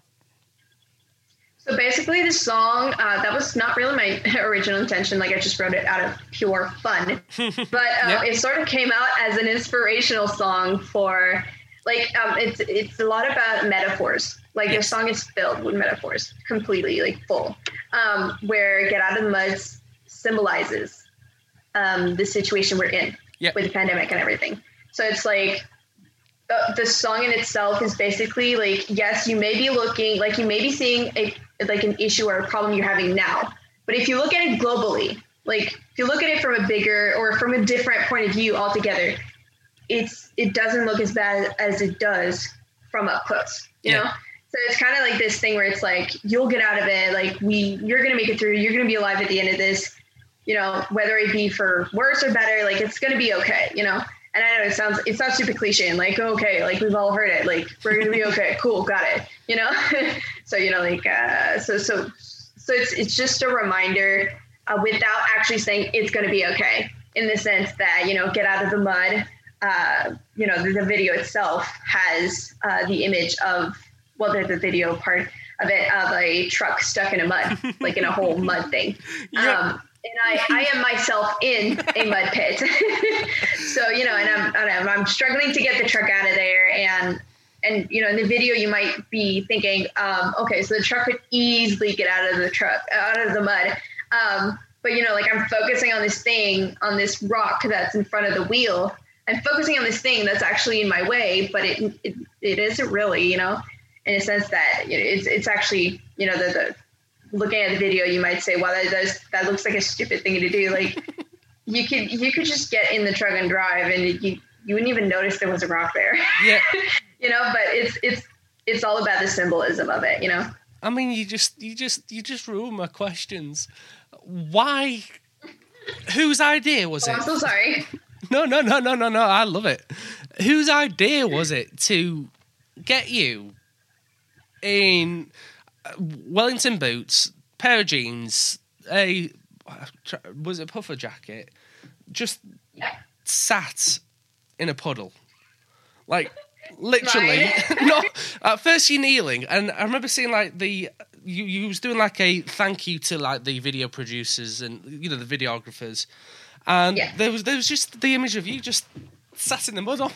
You know when you see children playing in mud, Okay, so when you see children playing mud, it looks way more fun than it actually is, depending on the temperature of the water. So basically, we filmed this music video in October, mid-October. So it was actually kind of chilly.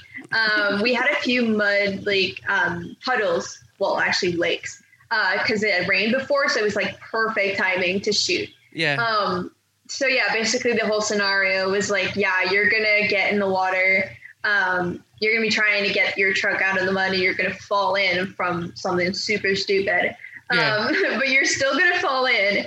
And, it was really tricky because we could only do the shot of me falling once because, it'd be dumb to see me going in when I'm already wet if it's the second take. So we had to do that once. And it was really cold. It was really, really cold.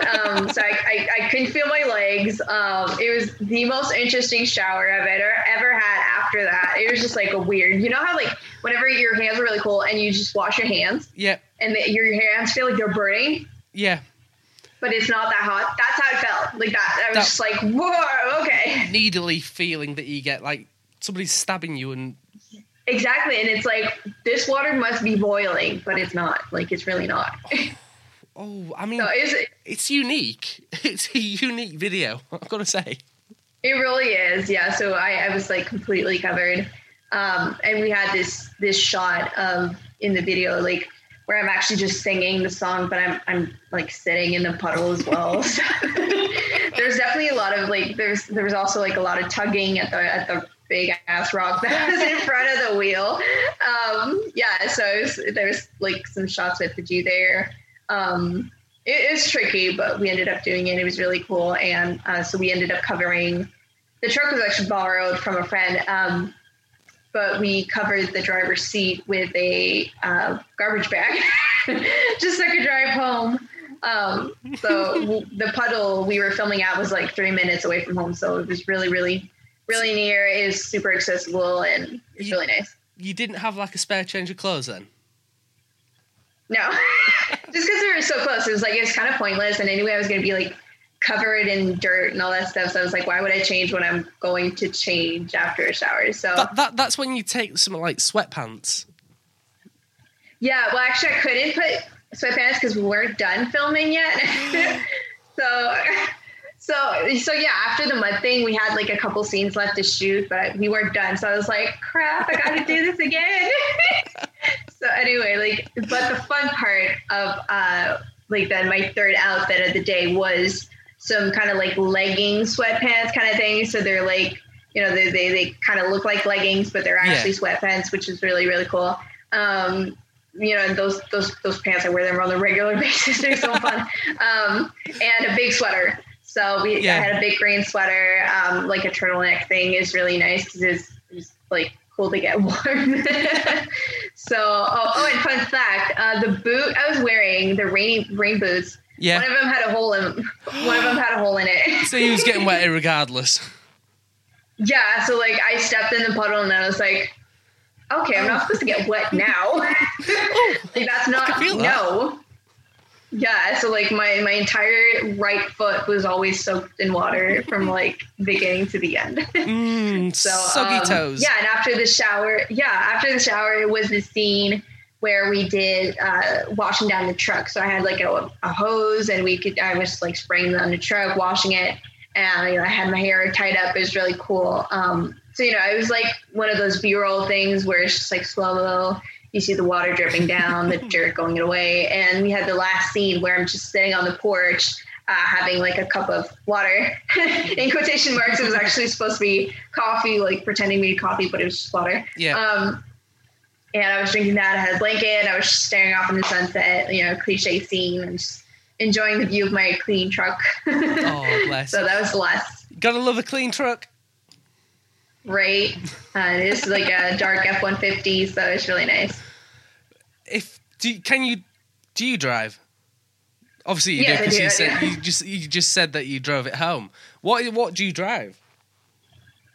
Well, right now, I drive I live at home with my parents, so I drive their cars.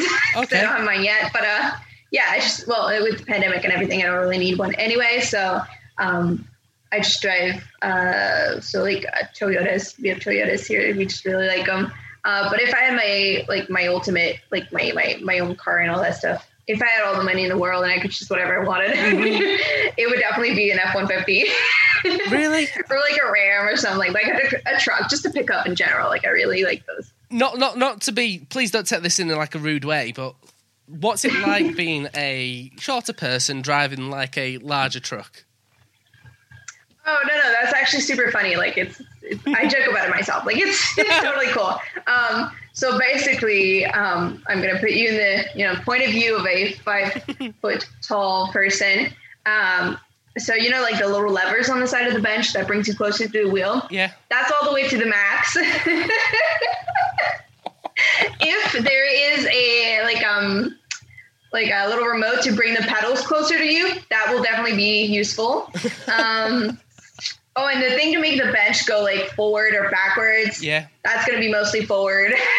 Just to try and edge yourself. So like closer to the wheel. And like if the wheel moves down or up, you're going to move it down just because you can't see, so all these things. Oh, and the mirrors are going to be like super jacked, like close to you. All the mirrors are going to be super moved. Because I'm 6 foot, 6'1", and oh wow, I can just imagine trying to get in afterwards, and it drives my family nuts. Like my dad, he's like 5'9", so like every time I take his car, which is like a Toyota Yaris, so it's pretty compact, it's small. So like I get it and bring up the seat. I mean, it's not all the way up to the front. Like obviously I'm not like paper thin. Yeah. So like, I don't need to go all the way to like the front.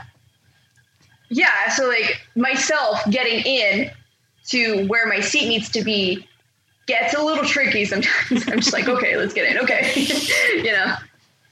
So like I do get in pretty okay. But my dad, he's like, can you please, when you're done using the car, put the seat back? And I'm like, I try to remember. That's the hardest thing, though, is obviously for somebody that's taller to move the seat back, you've got to kind of get in, be all hunched up, and then move it backwards. Oh, yeah. Or like my dad doesn't even bother getting in. He's just like bringing the seat back and then sits, Automatically. So, like, first thing he does is just, seat back. Don't even check exactly. it anymore. So like, and like right now with the state of the province and country and et cetera, like I haven't left the house in like probably a month. Really? I've lost track. Yeah, I've kind of lost track here. Actually, when was the last time I left? I don't even know. Wow. I should probably just go around for a drive or something, just to get out. But anyway, get yourself a coffee somewhere. That would be like, yay, the outing of the year. Outside world people. Oh my God. Yeah, for sure.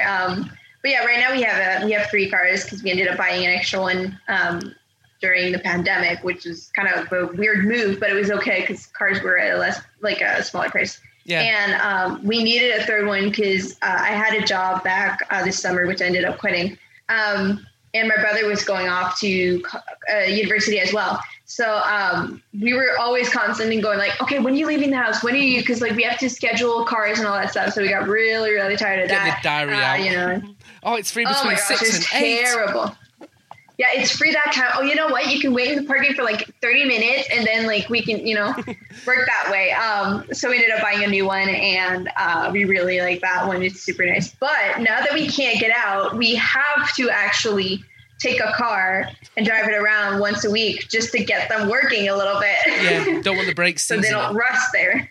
Exactly. So, like my dad, he goes off to work every day. So sometimes he'll just alternate cars just to get them all to work a little bit, I mean, I said the word, oh my God, a second ago then. And behind you, there's a little pin-up board thing with a... What? Oh, that thing, yeah. What is that? Yeah. What I was trying to read it earlier. It says, "Cast your cares on the Lord." Psalms 55:22. Oh, are you? Is your family very much a religious family? Yeah, we're Christian, so there's a couple denominations there, but we're Baptist Christians, so yeah, a couple things around the house like that. It's nice. Sundays, church day. Yeah, absolutely. So We go to church in Laval. Well, right now churches are closed, but we've been watching sermons from Ohio from a pastor we really, really like. His name is John Bouquet. We really like how he preaches. So we've been watching him for a good part of the last year and this year. So it's really nice. That's awesome. I mean, because that was going to be one of my questions was, because here in the UK, there's only certain like places that are open now. Places of worship are open. Yeah. But during the first lockdown, they were all closed. So everybody went to like, on TV, there's certain channels you can go to, which do like readings. And there's obviously YouTube. YouTube's been fantastic for stuff like that, and Facebook Live. Yeah, for sure. How is it that, what do you all do? You know, you say that you watch the guy from Ohio. Yeah, so basically there's a couple platforms. Our church in Laval was open in the last part of last year, but it closed down before they ended up closing churches. It closed down because they had an outbreak, a little bit of a tiny bit outbreak in there. So they wanted to close down for 14 days, which was like smart to do. Was it 14 days or a little more? I can't remember. 14 days at least. And then ended up not being able to open up just because worship places were like closed permanently. So basically our church in Laval had a YouTube live platform, but the church in Ohio, we were watching on Facebook Live, which was really cool. That's hot. That's brilliant. I don't go to church, but it's nice to know that people can still practice faith, you know, even in a safe environment. Yeah, absolutely. Yeah, exactly. And it's and I think the tough part is especially for elderly people or people that live alone, because the community of, gathering in a church was very important for them, and, it's super understandable. For us being sick, sometimes it gets a little bit a lot, and we're like, we need space. Yeah. But yeah, we do like community, getting to reach out to people over there. Well, the church in Ohio, we only know the pastor, so we've mainly just been watching and not necessarily been like, hey, what's up? Could we like chat with you guys? But there's a church in Montreal here that have Zoom meetings, like virtual gatherings before. And then they all watch as a watch party, the sermon and all, and then we get to talk a little bit after, which I thought was really cool. Yeah. No, that's brilliant. And I've just noticed now, is that a Bible on top of the mantelpiece, the fireplace? Oh, no, that's... or is that a book? That's like a horse dressing book. So my grandma gave me this. Okay, so she has a farm. It's in French. You can't read that, but... this is Cheval. Here's a horse. Yeah, so it's a book about how to raise a horse, I guess. I don't know. I just thought it was a really cool book, and I was like, can I have it? And she's like, yeah, sure. And it's now decoration. So, yeah, kind of. But I think it's really fascinating. There's like different like pictures in here.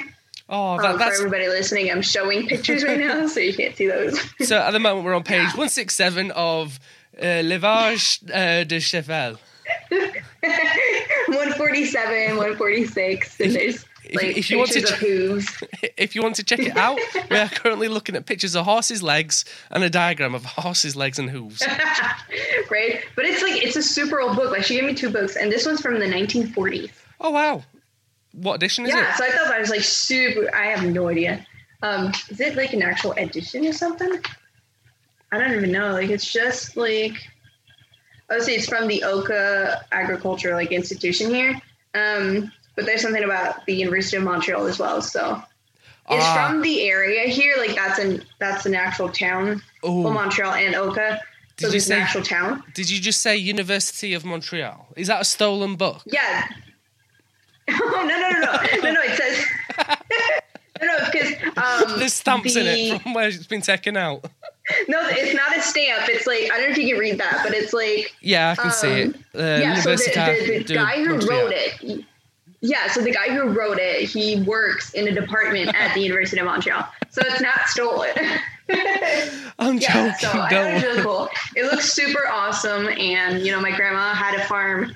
Well, they're actually selling it this year, which is super sad. Oh. But the first music video we filmed was at their farm. So you guys can get to see a little bit there. But they had, I I don't know in total how many, but they had a couple horses go through that farm for sure. And that's where I learned how to ride a horse when I was like, 12. Oh, you know what? Funny story. Back to 12 years old. When I was having like my appendix surgery and all that stuff. Yeah. That summer, we were, so like that summer we were supposed to go up to my grandma's and ride her horses. Like that was like our plan. Yeah. But I ended up getting sick and needing the surgery. So like when they told us, I was like, but Mom, I won't be able to ride a horse. Like I won't be able to do that if I have a huge scar on myself. Like that won't work. Yeah. So that was like my only concern. I was like, I can't ride a horse if I have a scar. Not the fact that you're going to die, but I can't ride a horse. Yeah. So my mom was like, well, no, we're just canceling the plans. We'll do it sometime else. I suppose that's always the thing though when you're younger. You always kind of overemphasize things that aren't necessary. You don't realize about like your own health and how dangerous it can actually be. It's kind of scary, when you think about how almost naive we are as children. Right. And, you don't realize the situation itself. Like, to me, it was a little bit shocking to know the 48 hours thing later on. Like, I didn't find out until I think I was out of the hospital or something. So, that was like, okay, that's a little shocking. Didn't really think much of it. I was like, okay, cool. So, that's crazy. But it's a little bit of a statistic number there for the story. Oh, so what year? How old were you then when you learned how to ride horses? Oh man, the first time I must have been like super young. Yes, that's what. Okay, the first time that's the noise a horse makes. Yeah, but it's like, okay, so the first time was probably like when my parents, we went up to my grandma's farm. I must have been like 6 or 7. Oh, wow. Not much older than that. Yeah, so like, that was like my first time on one. Getting to ride it myself, though, I was probably a little bit older. We didn't get to ride much of it just because, my grandma got older at some point and she had to, actually train her horses to be ridden. Yeah. And at some point, she just didn't have the energy to do that anymore, which is sad, but, we understood either way. We can still go and see them. They're just a little wild. So, and then like in the last few years, they've sold most of the horses. They have they have chickens, cattle, I think some pigs. Yeah. So they have a few things left, but not much since they're selling anyway. So yeah, there's this whole. When they sell the farm, then will they sell the livestock with the farm? I actually have no idea. They're selling to somebody who's going to be using the land, but I'm not sure if he's doing like the whole farm thing. In terms of where they're moving themselves, is a little bit unsure at the moment. They might be renting a house that this guy's going to be building for them up higher on the hill. Yeah. They mainly have to. The thing is that the house they're living in right now was. So basically, my grandma remarried when my mom was 20, and she moved into his house where he's been since he's been born, which I'm like, how can you do that? Like, I've moved a couple times in my life. And like, how do you live in a house from like start to end? Like, what? I can't imagine that. So this house is like, oh man, it's crazy. But anyway, like the house is so old. Like the floors are crooked. Like it's just a mess. No, but there's a bunch of memories in there. Like, I'm not saying it's terrible. But yeah, like it's super old. The structure itself needs to, a big renovation there. But the thing is that they can't just renovate the house because renovating it would just be pointless. Where they're at right now, there's a bank out to the river, and the river is actually like eating at the bank. So it's coming closer to the house, and the house they have right now gets flooded every spring. Yeah. The basement just gets full of water. So there's no point in renovating it, like putting a bunch of money into that, when all they have to do is literally like tear it down and just build higher up on the hill. So that's the plan. Ultimately, they are going to destroy everything, remill like everything, rework the land to make it grow crops or something like that, and build higher up on the. I hope it's to build. I hope it's to grow crops and not just to destroy the land to, build houses and stuff. Yeah, no, I don't think so. Because like this part of the, where they're at, there's like an access to the beach. So it's a little tricky, trying to manage a lot of the, a lot of public a lot of the publics do come up to go on these beaches when they're actually, owned. They're not public. You can't just go there. So that's like managing that part's a little tough for them. But this guy, like, he's an investor kind of person. So like, I'm pretty sure he would just use it to make crops and then sell it and like those kinds of things. Yeah. So it's a little bit uncertain right now. We're not sure. So they're just seeing what works for them. So, and also to get the best price as possible on the sell. So, cause it's a big piece of land. That's the main thing as well, for you as a family as well, to get the best possible price. And farmland, I can imagine, get quite a bit for. Yeah, it's a little bit tough, because like, my grandma and her husband, they just want to sell and move. So ultimately they'd be like, oh yeah, we can settle for this price. And we're just like, no, it's worth so much more than that. Do not settle, So it's a bit of a conflict there, but we're trying to get to help them sell as best as possible for sure. That's it. I mean, it's not just for them, but it's for the whole family as well, because eventually that will, Yeah, for sure. I know what you mean, yeah. One thing I want to ask, though, is when you've had a drink there, when you put it down, do me a favour. Just lift your arms like that. What's that wrapped around your right arm? Oh, it's a hair tie. Okay. It's like one of those. It's one of those like rubber hair ties things, but this one's stretched out, so like it goes all the way to like my bicep thing. So like, okay. I just didn't tie my hair today. That's all. That makes sense. Basically, well, if you haven't gathered by now, me and Justine are talking via Zoom, and every so often she goes for a drink and she lifts up her arm. And I see this like squiggly line. Now it reminds me of a telephone cord. The old style telephone cords. Yeah, that's exactly what it is. Like it's a like wired thing. Yeah. And I wasn't sure whether it was her headphones that was just like wrapped around her arm just for like safekeeping. They're wireless headphones. I know. I said right at the beginning, they're smart. Yeah, so yeah, it's just a hair tie. I have like 5 of those, but this one's stretched out. It's like, so I thought I'm gonna carry it until it breaks. I thought it was either headphone wires or it was a tattoo. Now I know you got a tattoo on your arm. Yeah, that was like my second thought that you would have thought it was. That's a lot of thoughts, but yeah, it would have looked like a tattoo except for the 3D thing. Well, you never know. I mean, I've got 3D tattoos, and yeah.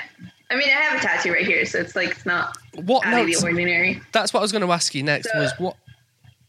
It's the same just a sound. music note. So basically, it's a cross. It's a cross with a music note. Yeah. And then it says Psalms 57:7, and that says, "My heart is steadfast. My heart is steadfast. Oh God, I will sing and make music."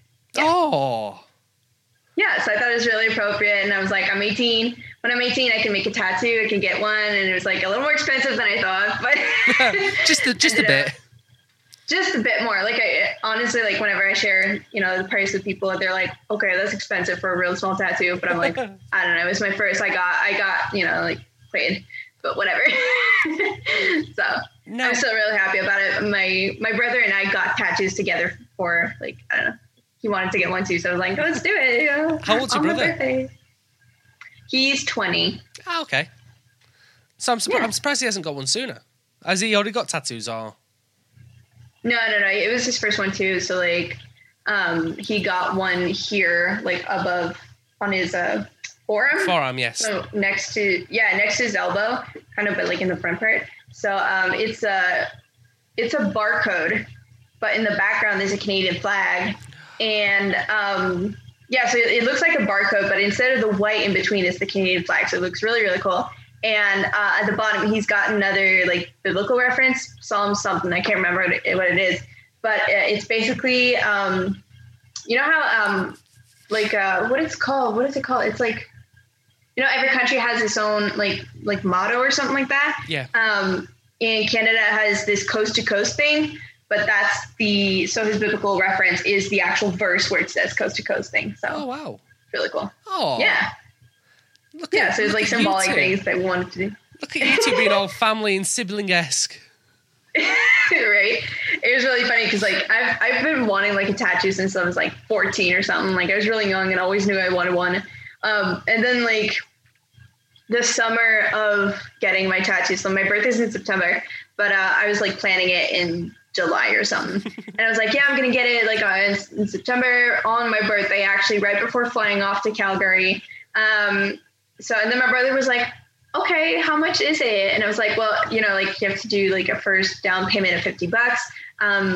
And then I was like, why do you want to get one? Because like my brother always copies everything I do. Like he's older than me, but he copies everything. So it's funny. So he ended up picking one on Pinterest. We were looking and we ended up making a custom one for him.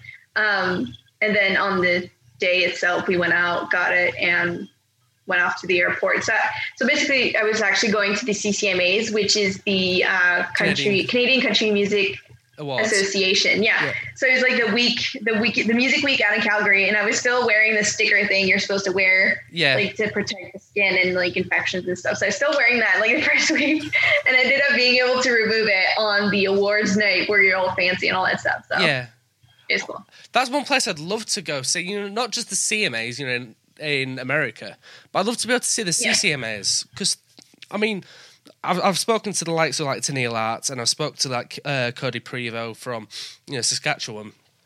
So and you know they've talked about it before, and it's somewhere that I'd love to. I mean, I've seen like Lindsay L talking about it, and it just sounds so amazing. Yeah, it's super nice. Like obviously, like I've gone 2 times so far, and like the first time it's very overwhelming. There's so many things going on. You do want to get showcases around the time that you're there for sure, just to get a little bit of money in from what you're spending, because it's not cheap. Yeah. But it's a good networking event.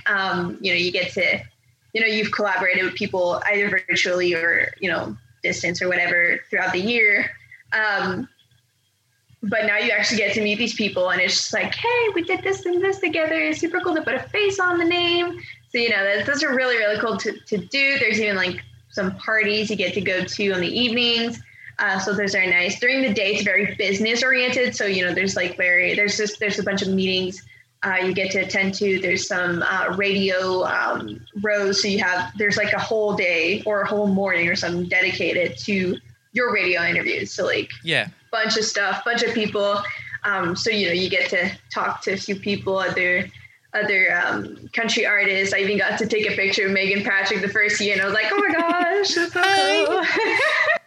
Yeah, but the thing is that like at these events, like they're not looking for people going like, oh my gosh, how you doing? Like I'm a big fan. Like that's not the point. So, and I'm not that kind of person either. Like it was just like really cool to get to, you know, see her in person. Probably going fangirl over everybody. Yeah, no, you don't want to do that because it kind of turns people off, you know, over there. So like, who's that like, crazy one over there? It's a little weird. Yeah, there's just a weird one over there. But yeah, you don't want to do that over there. It's really about, you know, meeting people and just getting opportunities to either, you know, plan something throughout the year. Just say, I have this project. Would you like to, you know, something like that.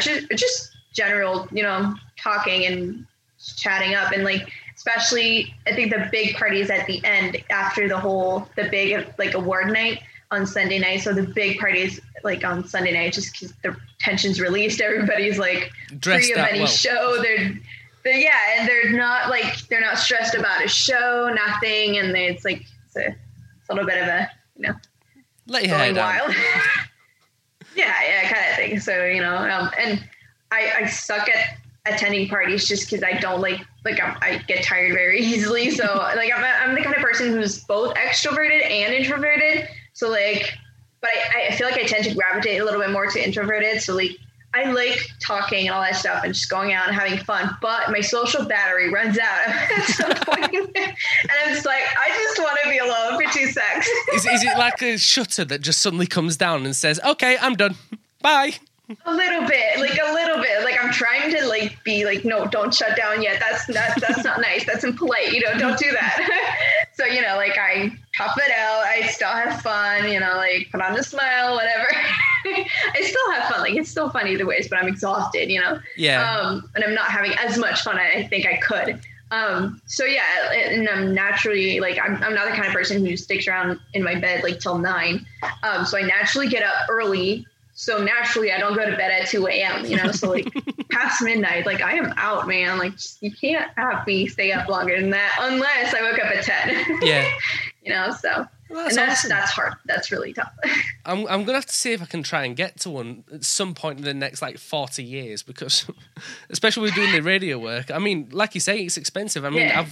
I've looked at like memberships just to join the CCMAs and these CMAs as a podcaster. I mean, it's difficult for me because I'm not part of an affiliation. You know, I'm not part of like a major group. So you know, everything's got to be financed by myself, and that's for sure. always I mean, difficult. unless you get a sponsor, like from a radio station or something. Like if you're going on, like you said earlier at the beginning of the podcast, you said that you like this podcast is recorded and put on a radio station. So like, you know, you can get sponsors from that, which is really sometimes pretty cool. But yeah, the first year you go, like you do want to try to attend as much as possible. Like the first or second year you want to do that, but after you kind of get like you understand what's going on and you're like, okay, cool. Like I can do my own thing now. So Definitely, not as much pressure the next years. Definitely something I want to do, and definitely want to come over and meet you all. Yeah, for sure. It's one place I've never been is Canada. I've always wanted to go. It looks so beautiful. Yeah, it's really nice. It is. There's some really cool spots. So getting towards the end now, and Yes. obviously let's go through like the social media. Where can people find you on social media? Yeah, so basically just type Justine Blanchette music. Yeah, so Justine Blanchette music. And you should be getting to all my platforms. So basically Instagram, Facebook, those are my two main ones. Obviously, you can find all those links on my website, which is www.justineblanchette.com. And you're not on TikTok? No, I'm not. Everybody seems to be on TikTok at the moment. I know. I just did not get on that trend wagon. I was like, well, I don't know. I feel there's just so much content already on there, and there's so much more I could be doing on Instagram. So I'd rather get Instagram and Facebook right, like be there fully, and spread out to many platforms and not know what I'm doing, right? So. Oh no, I totally get that. I mean, predominantly I post the episodes and stuff on Instagram. But my main like source of communication, particularly with fans and other artists, is Twitter. Oh, cool. Yeah, for sure. I podcasts and radios and like political like affiliations, etc. I do get more on Twitter in general. Speaking from my marketing like voice, now I'm just switching over. Flip. Yeah. So like, definitely like as a podcast for sure, Twitter's a good platform. I mean, it's certainly easier keeping up to date, you know, in a somewhat chronological order. Given that given that so many events happen. Now, Get Out of the Mud. Do you want to give us a final reminder of where you can get it and when it's coming out? Yeah, for sure. So basically the song's coming out on February 1st on radios. So make sure you call up your radios and ask them to play it. We're going to have a bunch of contests also over on my Instagram and Facebook, so make sure you stay tuned for those because you guys get rewards and all that stuff, which is super fun. Always super fun to get free stuff. And the actual digital platforms is February 12th, so make sure you pre-save it on Spotify in the next few weeks to get the first listen at that song when it comes out on digital platforms. Fantastic. When will it be put out for pre-save? When can you? The pre-save should be coming up in the next few weeks. I believe, if I'm looking at my social media calendar real quick, it's so basically the first pre-save link is going to be out on Friday. Sorry. Yeah, so basically I'll be publishing the first on Friday. So make sure everybody is following you on social media. So as soon as pre-save's available, it'll pop up. Exactly, and it's super simple. You guys just click pre-save and bam, it's on there. Last question. It's the big one. Do you eat pizza? Yes, all the time when I can. Pineapple on pizza? No. Vegetable, yes, but not pineapple. I mean, I like pineapple and like Thai food and all that stuff. That's delicious. Like with chicken and like peppers and all that stuff. That's gorgeous. Like I love it. Like but sweet not and on sour, pizza. I'm like sorry. Sweet and sour Chinese kind of thing. Yeah, exactly. That's super good, but not on pizza. Like it's You can have like a pina colada or margarita or whatever you like next to your pizza, but not on it. Okay? Okay. Oh, okay. So that's a vehement no, I will never have pineapple on pizza. It is disgusting. Maybe I'll taste it once. I haven't tasted it, but it just look weird. Try it. It's just weird to me. What you need to do is social media head, Instagram live it. Reaction. Be like, first time reaction, eating pineapple pizza. Oh man, I'll try it someday when I get the opportunity for sure. But right now it's mainly vegetables and pepperoni, and like that's where it ends. And cheese. Thank you for coming on, Justine. It's been absolutely fantastic talking to you. Yeah, no problem. It's been Thank you for having me. Make sure you get ready to pre-save Get Out of the Mud and listen to everything else. Follow on Spotify, download on Apple Music, wherever you get your music from. And yeah, and follow on social media. I can't stress that enough. And yeah, enjoy the music. Thank you for coming on. It's been a pleasure talking to you, and I'll see you all next week. Bye for now. All right, bye-bye. That was the Country Chat Podcast. Join Dom next time for exclusive interviews, reviews, and general chit-chat on all things country music.